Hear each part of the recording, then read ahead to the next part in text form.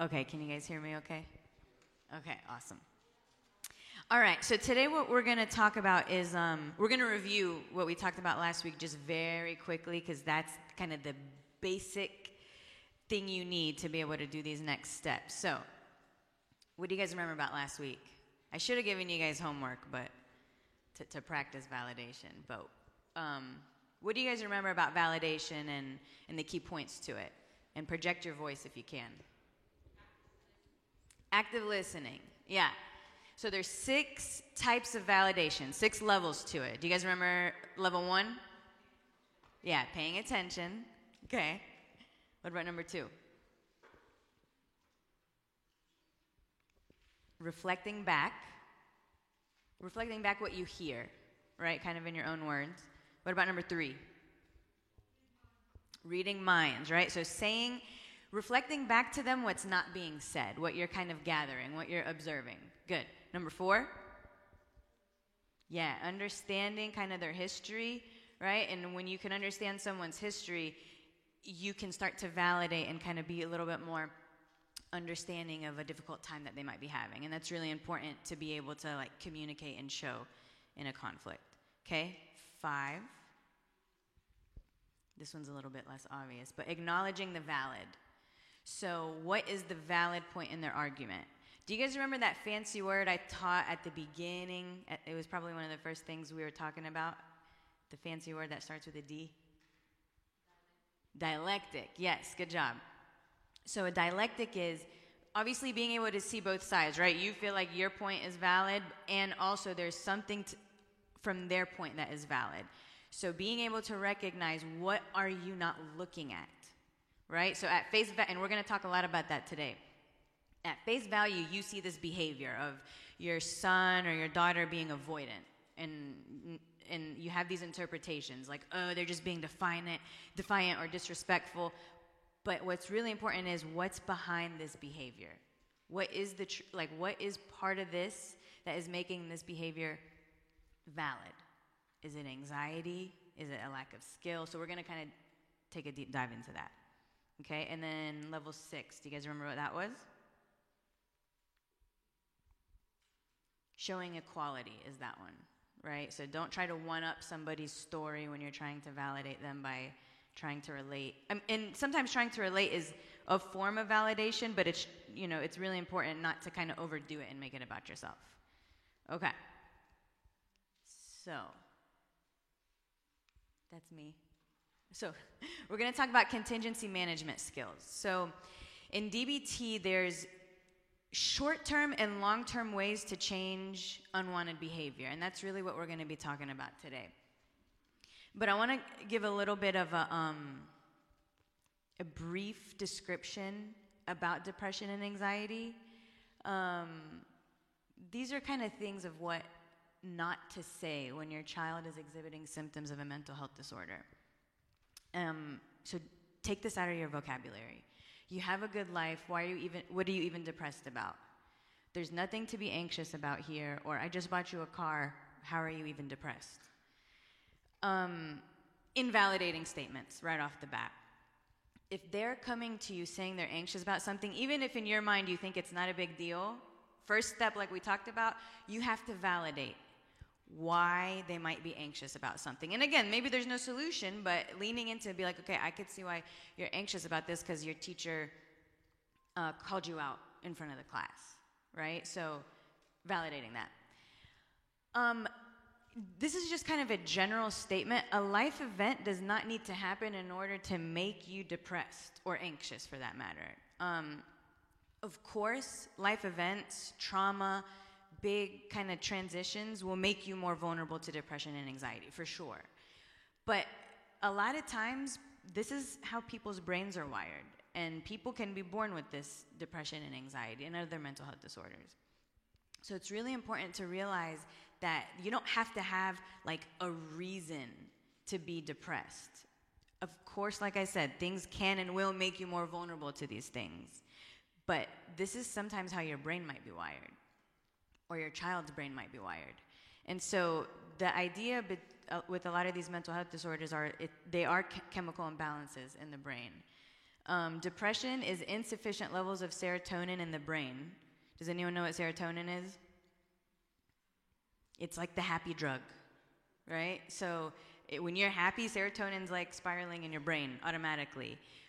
People with depression, that's not firing as much, or it's very little or none. And anxiety is the brain is hyperactive to threats or perceived threats. So some people are a little bit more vulnerable. They're a little bit more reactive. People that have anxious brains, they are naturally going to be more reactive to stimuli. Okay? And again, there's certain things that you can do to make yourself less vulnerable. And from a bigger stance, get treatment for these things. So we're going to just talk about a little bit, but by no means are the things that we're going to talk about today going to solve depression and anxiety like altogether. Marat.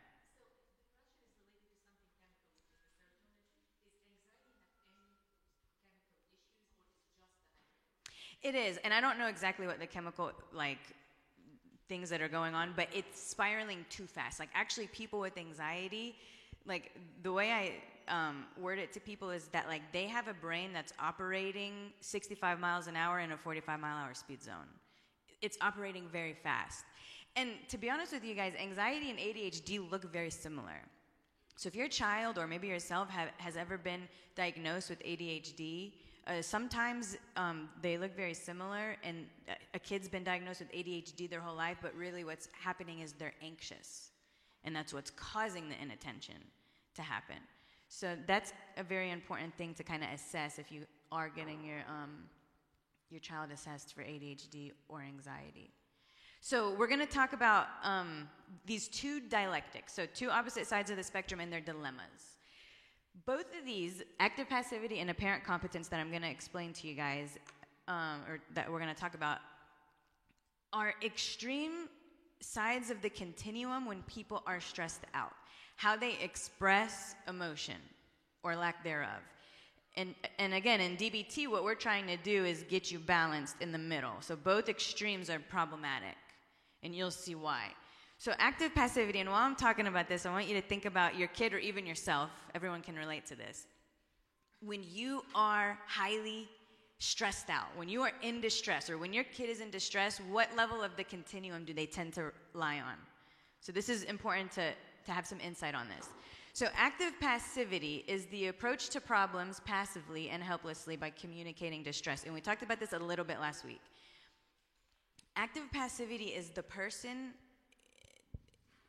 that has under control, lack of control of their behaviors. Apparent competence is over control, which we'll talk about in a second. So active passivity will look like this. Your kid might have a lot of anxiety about something, about school or stressors in their life, and they're frantic. They, on the outside, like, there's no question. There's something going on. They're highly, highly distressed. And what happens when you become highly distressed, your environment solves the problem for you. It's okay, hi, baby, I'm going to help you with your homework. And then you give them the answers, right? Or don't worry about the chores today. You're having a bad day. That's active passivity. Your level of stress goes up, and then somebody or someone in the environment solves the problem for you. That is not the way we want to deal with this type of thing. For a couple different reasons. It reinforces the active passivity, which means this cycle is going to happen. And one thing that's very important is your responsibility as a parent is not to prevent them or save them from their emotion. You're not going to protect them from their emotion. Your job is to help them learn how to deal and manage and regulate their emotion. And in order to do that, you have to let them be able to experience an emotion, and then there's certain steps to help them fulfill that need and learn the skill of this, okay? So a question to kind of ask yourself when you're in a dilemma with your child and you want to, like, take the pain away, so to speak, or the emotion away, are you doing this for yourself or for your kid? Because if your kid isn't stressed, you're not stressed. So your job isn't to protect them from their emotion. Your job is to teach them. And that's why active passivity happens, because parents, again, you mean well by it, but you want to take the stressor away. You didn't teach them anything by that. Okay, and then apparent competence is the opposite side of the continuum. This person is the person that does not show that they're stressed. So this is over control. On the outside, you appear as if you are regulated when in fact you're dysregulated on the inside. You're less likely to ask for help. So this person is a little bit more avoidant, sometimes isolated, but they are less expressive about their emotions or their needs. And this is problematic too because there is turmoil inside. Just because they're not communicating it does not necessarily mean that there isn't something going on in the inside. So it's important to understand kind of where your child lies on this continuum. Okay, so there's a tip. So with each dilemma, there is a lack of skill and or need underneath the behavior. It's important to uncover or validate the need regardless of how it's being communicated. So of course, basic, you're gonna validate the need. But we already came to the conclusion that doesn't actually solve problems, it just helps in a conflict. So what we're gonna do with these contingency management skills is figure out what is the need that is not being met in your child in that moment, or what's the lack of skill. When you can uncover that, now you find solutions for your kid. These are short-term ways. We're not going to spend too much time on it because this isn't the stuff that's going to like change your kid's life. This is just going to get you what you need in the short term. And this doesn't mean that these tactics are not useful. They're useful in the short term. So these are 4 ways to get what you, to get a behavior you want. Lock up, right?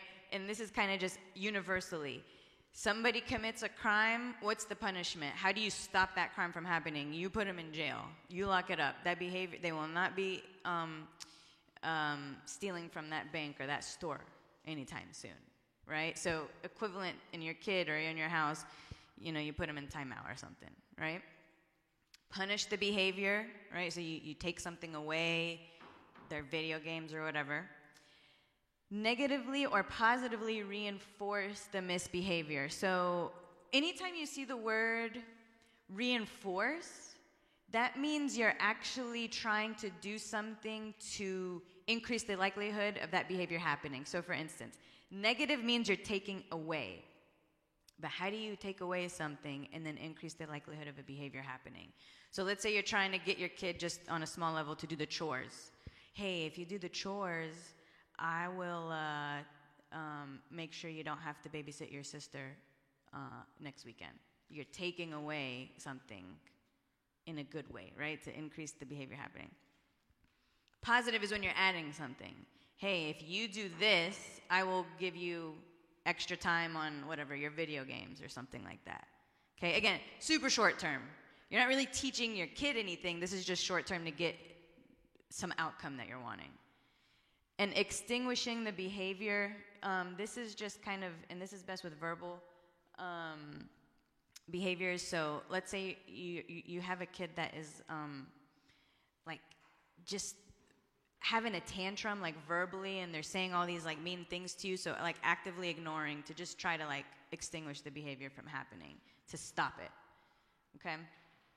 And again, the key is this does not change behavior in the long term. These are what's going to change your behaviors in the long term, and we're going to dive in a little bit on these. So I'm going to give you guys some examples here.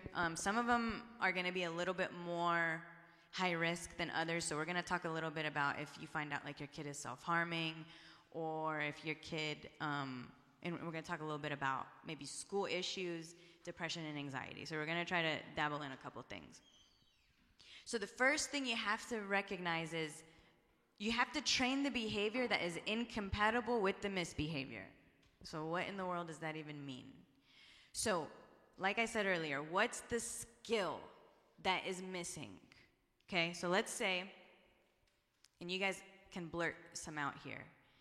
Your kid is protesting every morning before school, right? And they're just a little bit more irritable in the mornings, right? They talk back. They're just kind of saying these like really impulsive things to you. You're noticing they're dragging their feet to get on the bus or get in the car. you're just seeing them being disrespectful or defiant or not wanting to go to school. You have to ask yourself, what's behind this behavior? What is this behavior actually about? You really have to ask yourself that question. And again, what are you not looking at? The dialectic. What are you missing from this whole picture?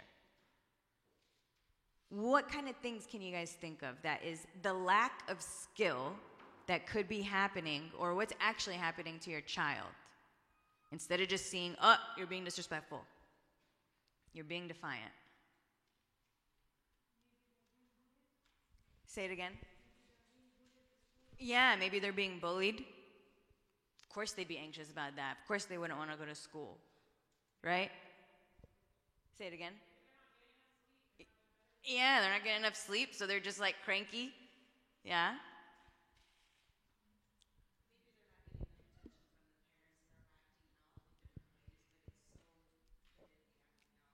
Yeah, not getting enough attention, so they're acting out. Yeah. Yeah, so yeah, there's this concept of like, oh, my kid is attention seeking. And we say that in like a negative way, but guess what that means? Which number is it on here? There's a need not being met, right? So, yeah, if your kid is let's say that's the case, and your kid is attention seeking and seeking negative behavior, seeking negative attention, that tells you there is either a lack of skill or a need not being met, and we got to figure out a way to fulfill that need. That's what's going to get you more bang for your buck to solve that behavior, to stop that behavior. Okay? So let's say, if we're talking about this first contingency management skill, you find out, and again, this is through conversation, and maybe right then and there, if your kid is the type of kid that doesn't like talking about emotions, you don't need to talk about it when they're in the middle of their distress, because they won't. You have to wait until things are actually a little bit more regulated. Now, if your kid is the opposite, that needs to like talk and speak about it, absolutely, that would be the time to do it. So there's not, and this is true for all of these skills and every single skill in the world, there's not going to be one silver bullet that's going to solve everything about your kid. This is sort of an art to balance, like when you're going to lean on this tactic, when you're going to lean more on this tactic, when you need a heavy dose of validation, when your kid needs a heavy dose of problem solving, right? So it is kind of an art to know how much you're going to lean on one side of the continuum. So it's very important to know that. So you notice your kid is, just through the conversation, it all boils down to anxiety. All right, what's the lack of skill? Are they having trouble relaxing? Are they just kind of feeling like keyed up and edgy before school? So you train the behavior. And then you guys have to put a so contingency management, just to break this down, is it's kind of, if this happens, then this happens, right? So when this happens, you're going to do this. So you're going to teach your kid some relaxation skills to make them less vulnerable to anxiety. You kind of create a plan. You're teaching them the skill on how to be able to get to school and manage their anxiety, or how to get to school and face the bully, or how to get to school and deal with test anxiety, whatever it is. But that, you have to be able to train that skill. And at the end, we're going to talk about quick DBT skills to help reduce anxiety. So if you're looking at me like, oh, I don't know how to deal with that, I'm going to give you guys some skills on how to, like, just little quick tactics to reduce anxiety in the moment. I'm going to skip number 2 because it'll make sense when I explain number 4. Shape the absence of a behavior. So what that is like when you notice your kid, like, isn't really good at doing something. So let's say they're really anxious at social events and they don't want to go to so-and-so's house because they don't like going to events. Again, maybe what you would have to do is train the behavior first, but it's really important to give your kids the power to, like, learn to trust themselves and feel like maybe they're not ready yet. And again, through discussion, okay, well, you can come in when you're ready. But let them listen to their bodies, too. That's really important. But let's say that they do go to this thing that they normally wouldn't go to. So you shape the behavior, and this is with verbal kind of reinforcement and validation. Hey, I know that this was really hard for you to do, and I really appreciate that you came to this event, right? So it's just, you're reinforcing and you're and essentially validating the fact that they did a behavior. Your kid doesn't like to do the chores and they picked up one little piece of clothing on the floor, even though it wasn't the whole thing. Hey, I really appreciate that you did that. That helped me a lot. So you just kind of hype them up a little bit in that way. This is what I was talking about earlier. Change the motivation, meet the need, driving the misbehavior. So in essence, what you're doing, meet the need. What is the need missing from your kid? So let's say we use this example of, let's say they're acting out because they do want your attention. There's a need not being met. So you have to ask yourself, what is that need? And there's this little trick I like to teach parents when they have maybe an aggressive or more irritable child and they say things they don't mean. Asking your kid, literally, you say this phrase, what is it that you're trying to tell me? So they say, I hate you, you're the worst parent in the world. What is it that you want me to know right now? And that is more specific, and that will it's not that it's teaching them how to communicate, but it's more concise. So I just don't like all these rules. Okay, even though you might not necessarily change the rules, but that is better communication than I hate you. So you're kind of teaching them a better way, and you're kind of creating, in essence, a safe place for them to be able to tell you that. Now, if you become reactive after you say, what is it that you're trying to tell me? Oh my God, I knew it. You just shut down your kid. They're not going to tell you these things. So they're going to go the more extreme route in the way they're communicating to you. So you meet the need and you start seeing that they just need your comfort a little bit more in the mornings, and that might help relieve their anxiety. Okay, now, this might cost you a little bit more time, but now you need to figure out a way to add that in your routine. Let's talk about self-harm. Or you can substitute any behavior that maybe your child might be doing that might be a little bit more high risk, whether it's like drugs or self-harm, an eating disorder, something like that.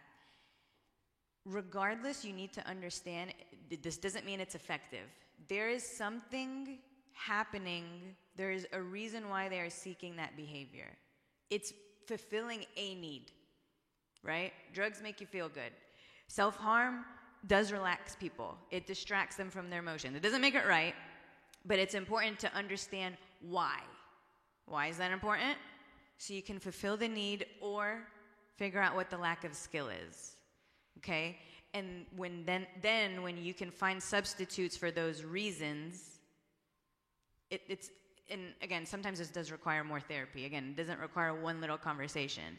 But the behavior is less likely to happen when they can find other ways to feel good, when they can find other skillful ways to distract themselves or deal with their emotions.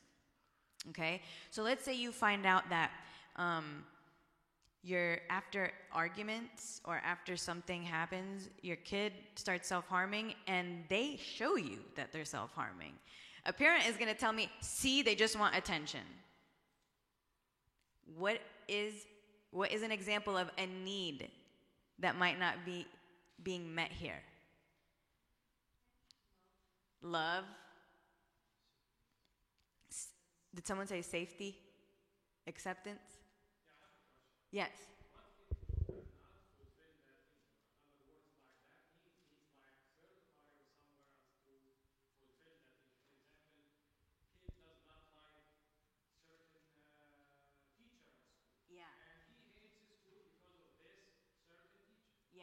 Yeah. Yeah. That's a good question. So the question is, for those that can't hear, is what if you can't fulfill that need? And you're right. Sometimes you can't. Sometimes it's bigger than you. Sometimes you're not the problem. It's someone else that's the problem, like a teacher, right? So it might not be. So again, it's going to be important to validate your kid and align with their emotion and their frustration about it. But it might actually go more towards trying to teach them skills on how to deal with that teacher, right?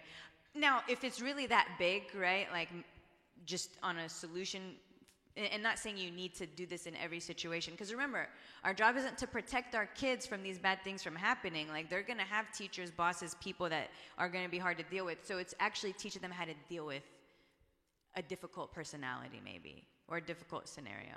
Of course, if it's an abusive situation, then absolutely get them out and advocate for them. Talk to the principal and get them out, you know?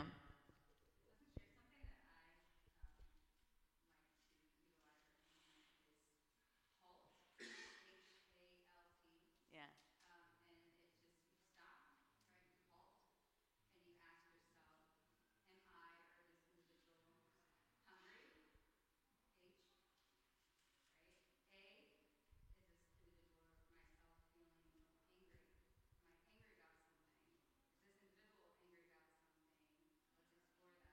Yeah.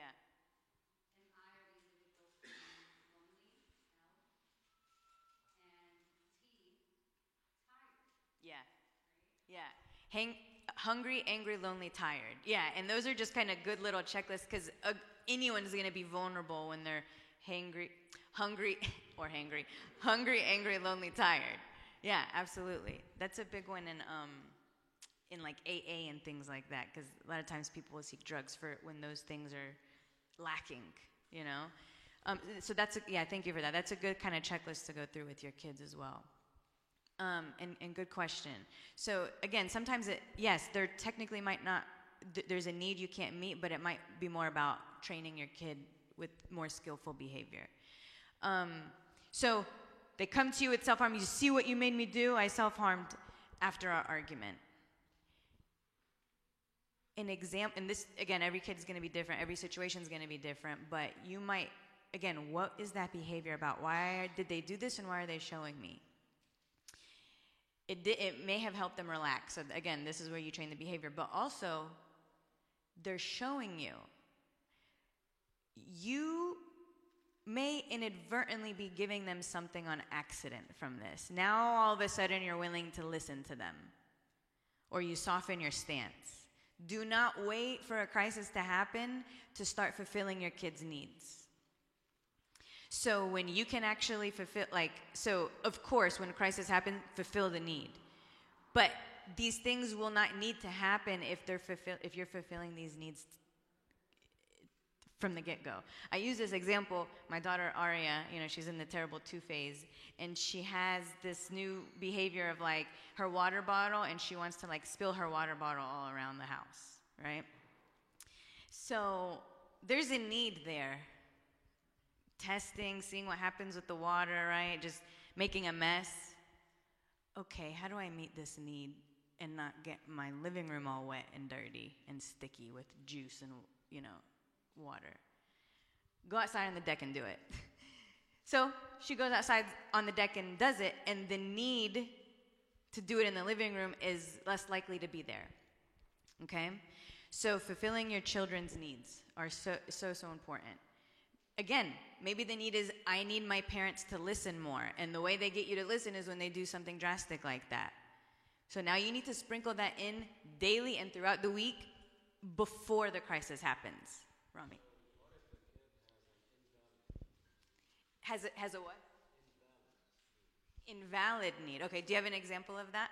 So he's asking for something, let's say, he's asking for something that it's not necessarily right now beneficial. Yeah. Okay. Good question. So what if they're asking for something that's not beneficial? So this is where put the behavior on a cue and fade the cue. So let's, for example, they want to go to this get together and you're like, yeah, no, not tonight. It's a school night, okay? Or you don't trust these group of friends and you're not, you don't want them to go there. What's the need? There's a need. They want friends, they want social interaction. So maybe the answer is not right now. But can you, and it's important to explain this to them. Look, I don't trust your friends. I don't know anything about them, but I'm willing to meet them. It just can't be today because I got a lot going on. So how about on Saturday you invite them over? So you faded the need. You put it on a cue, and you communicated that. Now, for sure, if there's just something that they're asking for, like, why won't you let me smoke weed? Everyone else is. Well, yeah, then the answer is just no. You're not going to do any of this. But it's important to, again, what's the lack of skill. Why are they wanting this behavior? You might not be the one to fulfill it. Their curiosity is kind of there, but it's still important to ask yourself these questions. Is it a lack of skill? Are they seeking something that they are not getting? And is there a way you can implement this kind of stuff? Okay? So those are the 4 things. Putting the behavior on a cue, and this could be an example with the water bottle example that I just told you guys about. Not right now, but later, right? And if there's a need, right? Like, you start seeing that your kid wants all this extra attention, and let's say your kid is very needy of your attention. They're going through a phase where they're very needy of your attention, and you just can't give it. You have work, but there's other children, then the other kids are going to feel this way. Put it on a cue. Put that behavior on a cue. Do you guys have an idea of what that might look like? They need you right then and there. For some reason, you just can't get to it. You identify when and how, right? And so they know that the need is being met, but you have to follow through too. Okay. These are just quick little DBT skills on how to reduce big emotions in your children, and actually you can use them yourself. This first one's magical. The temperature skill. So you put your face in ice cold water and you hold your breath for 30 to 45 seconds. Everyone's looking at me. I got a call one time from a mom, my son is trying to kill himself. I was like, no, he's actually doing a DBT skill. He's trying to keep himself from doing that right now. But what happens is it's changing your brain chemistry. Your brain goes into something called the dive response, and it's shutting down the non-essential organs in your body. So think about when you're anxious. Everything's going really fast. This slows it down. If you have a hyperactive kid, this one's a good one too. You just need to mellow them out. Trust me, try it at home, and you'll notice you're just going to be like, whoa, like you're just way more mellowed out. It only lasts for 20 minutes. It's very temporary, but it helps. But when especially if your kid is so dysregulated, that logic part of their brain is offline. And so you need to get them regulated so they can think a little bit more reasonable and logical. Okay? That's the temperature skill. Phase breathing, you guys have probably heard of deep breathing in some way, but the key here is by focusing on your exhale, and it needs to be longer. And the reason why is when you exhale, it generates something called the parasympathetic nervous system. And that's the nervous system that's responsible for relaxing you. So when you exhale, you're kind of kicking that relaxing nervous system into gear automatically. So you do 4 seconds in, 6 seconds out, and you kind of keep the same pace. Slowing that exhale down. Willing hands. I want you guys to try this and tell me what you notice. So everyone like this, and think of something with both hands. I just have the mic, both hands. And I want you to think of something that's kind of somewhat annoying or makes you like a little bit angry. Okay? And feel that motion for a second.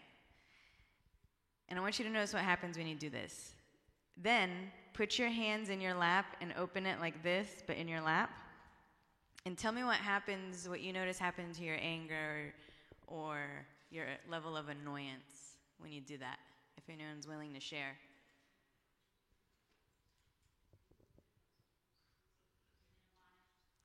Minimize, you said? Yeah. You biologically cannot muster up the same level of annoyance or anger when you do this. This also changes your brain chemistry. And if you think about it, you do this during prayer too. Willing hands, it's this form of acceptance and allowing. And this is important when you're kind of having trouble accepting something. Maybe things aren't happening as quick as you want them to. So willing hands, again, can just... It doesn't mean it's going to take away your anger or annoyance or anything, but you biologically cannot muster up the same emotion. And big 3+1. This one's a good one too, and I'm also going to make you guys do it. I'm going to start with the +1. The +1 is when you're sitting. Only when you're sitting. So I don't think anyone, it doesn't look like it, at least from the outside, is extremely, extremely distressed right now, right? So this is a good time to practice it when you're also not distressed, and I want you to see what it does. I want everyone to physically just kind of lean back in your chair a little bit more than you are. Okay? Tell me what you notice. Again, you're not distressed, but what do you notice when you physically lean back in your chair a little bit more? I heard a lot. Do a thumbs up if it was somewhat of a good experience, right? It's just, you're a little bit more relaxed, right? It just deflates a little bit more. Now imagine when you're dysregulated. If you do this when you're dysregulated, you're going to get a little bit more back. So, the +1. Now all 4 of these skills that I'm about to teach send signals to your brain that all is well. Okay, so the +1 is when you're sitting, you lean back in your chair, and the big 3 are not a crazy smile, like when you're angry, don't do like a crazy smile like this, but like just like, we call it like a cooperative smile, right? Just a little bit of a smirk, like Mona Lisa, an eyebrow wag, and then breathing. All 3, and then if you're sitting in that 4th one, by themselves signal to your brain that all is well. And so this is just a good one when you can couple those 3 things plus the sitting. When you're in an argument with someone and it's getting heated, if you physically lean, I do this in therapy when someone's like really angry, I'll just start leaning back in my chair and I'm not saying anything, and it takes the air out of the room. There's something called mirror neurons. People will start to kind of match your energy in a good way or a bad way. So leaning back, eyebrow wag, the breathing, and the cooperative smile. All those things will kind of give you back a little bit more when you're dysregulated. And these are just little tactics you can teach your kids too, like before, like when they're sitting in class, or if there's something, if they're anxious about an argument or something, like teach them some of those things too. Questions? I know I went fast. This is kind of a lot of information. Yes. I'm sorry, I know the +1. Can you repeat the 3 again? Yeah. So an eyebrow wag, like this. So that might not be socially appropriate if like you're in a conversation. We're like, why are you doing that? This is like you can do it, but you don't have to do all 4 together if it's not like appropriate for the situation. A cooperative, like just like a little smirk, and the breathing, you exhale a bit more, and then the sit, and then you do the +1 if you're sitting. I forgot to mention, same thing, it's not socially appropriate to like put your face in cold water, like, you're making me mad, just 1 second, please. You can't do that. So, or like, maybe you have makeup on, you're at work, don't do that. Your mascara is going to go everywhere. So what you could do is, there's a vein here, get something hold, and you put it here, hold your breath for 30 to 45 seconds, and you bend over. That can give you a similar effect. It's more, you'll get more if you can submerge your face, but obviously, don't put your face in like a public sink or anything like that. So you can do that anywhere without having to like submerge your face if you need to. Okay? Okay. I think that's all. If you guys have questions, I know we have to wrap up. Yeah, that's all I have for you guys. Thank you. You're welcome.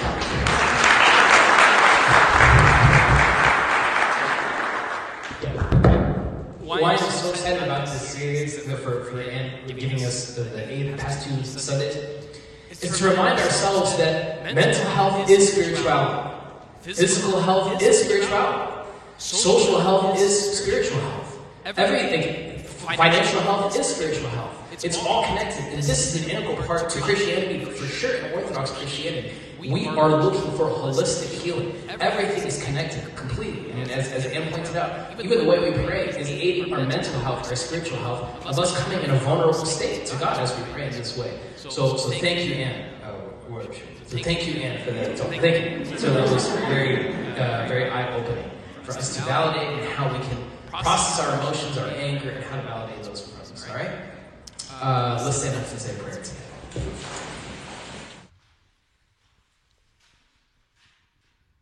In the name of the Father, and the Son, and the Holy Spirit, one God, amen.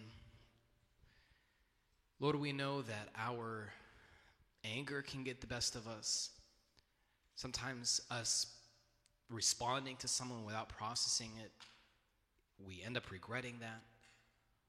But Lord, we pray that we can take the words of St. Arsenios, who he said that, I've never regretted I've always regretted speaking, but I've never regretted not speaking. For us to process what we want to say before it coming out of our mouth, for us to validate and lift and love the person in front of us.